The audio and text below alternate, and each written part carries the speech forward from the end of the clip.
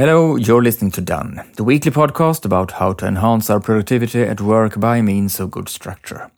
I'm David Stjernholm, and as always, I'm your host. The other week, I published the 400th Swedish episode of this podcast, called Klart. Then I asked my listeners how I should celebrate this. And Kemi, she emailed me and suggested that I do something new I enjoy for 400 minutes. So I went to Tokyo and did one of the things I love the most, try new and fun food and drink. And right now on Instagram, you'll find a 1-minute short video where you can see what it looked like and what beverages I tried.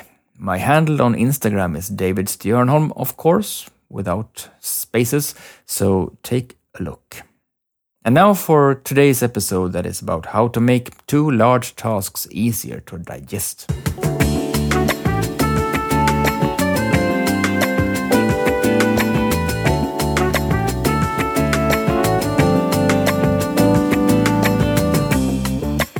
It is definitely a good idea to divide larger tasks into smaller ones, since they are then much easier to approach and do, and the risk of postponing them decreases.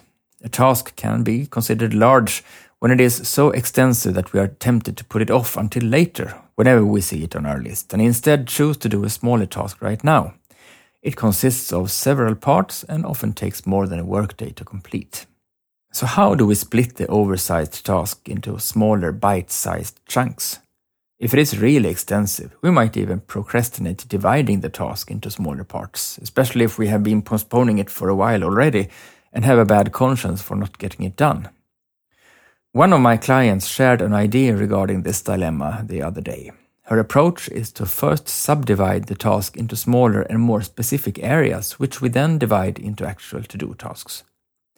And to identify these areas, we can, for instance, ask ourselves, what parts of the larger task can I do by myself and which parts am I dependent on others for doing?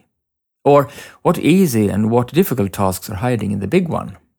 Or what small, quick tasks and what larger, more complicated and time-consuming tasks are hidden in the large task? Or which are the first natural steps to take right now and which steps should definitely be taken later on? Or what different places or systems do I need to log into in order to do smaller tasks that are part of the big one? Or some other way of subdividing the large task that is more appropriate and comfortable for you. Do this. If you want to try and see if this trick could help you get going with procrastinated tasks, skim through your to-do list in search of one you have been putting off for way too long. Well, let's be honest. Perhaps you don't even have to take out your to-do list to identify one or a few things you have been postponing. Then choose a way to subdivide the task according to categories appropriate to the task. And again, take a look at the task, but now keep the question or areas in mind. And write down whatever comes to mind as to-do tasks on your to-do list, unless you do them immediately. It will definitely be easier to get going now, and you will be at least one or a few steps closer to completing the larger task that has been in the back of your mind for a while.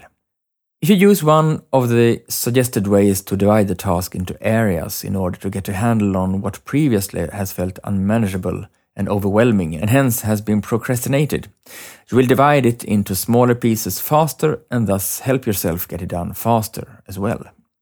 Getting rid of these old procrastinated tasks that have burdened our conscience is quite liberating, and our workload often feels a lot lighter, even if we actually have just as much to do as before.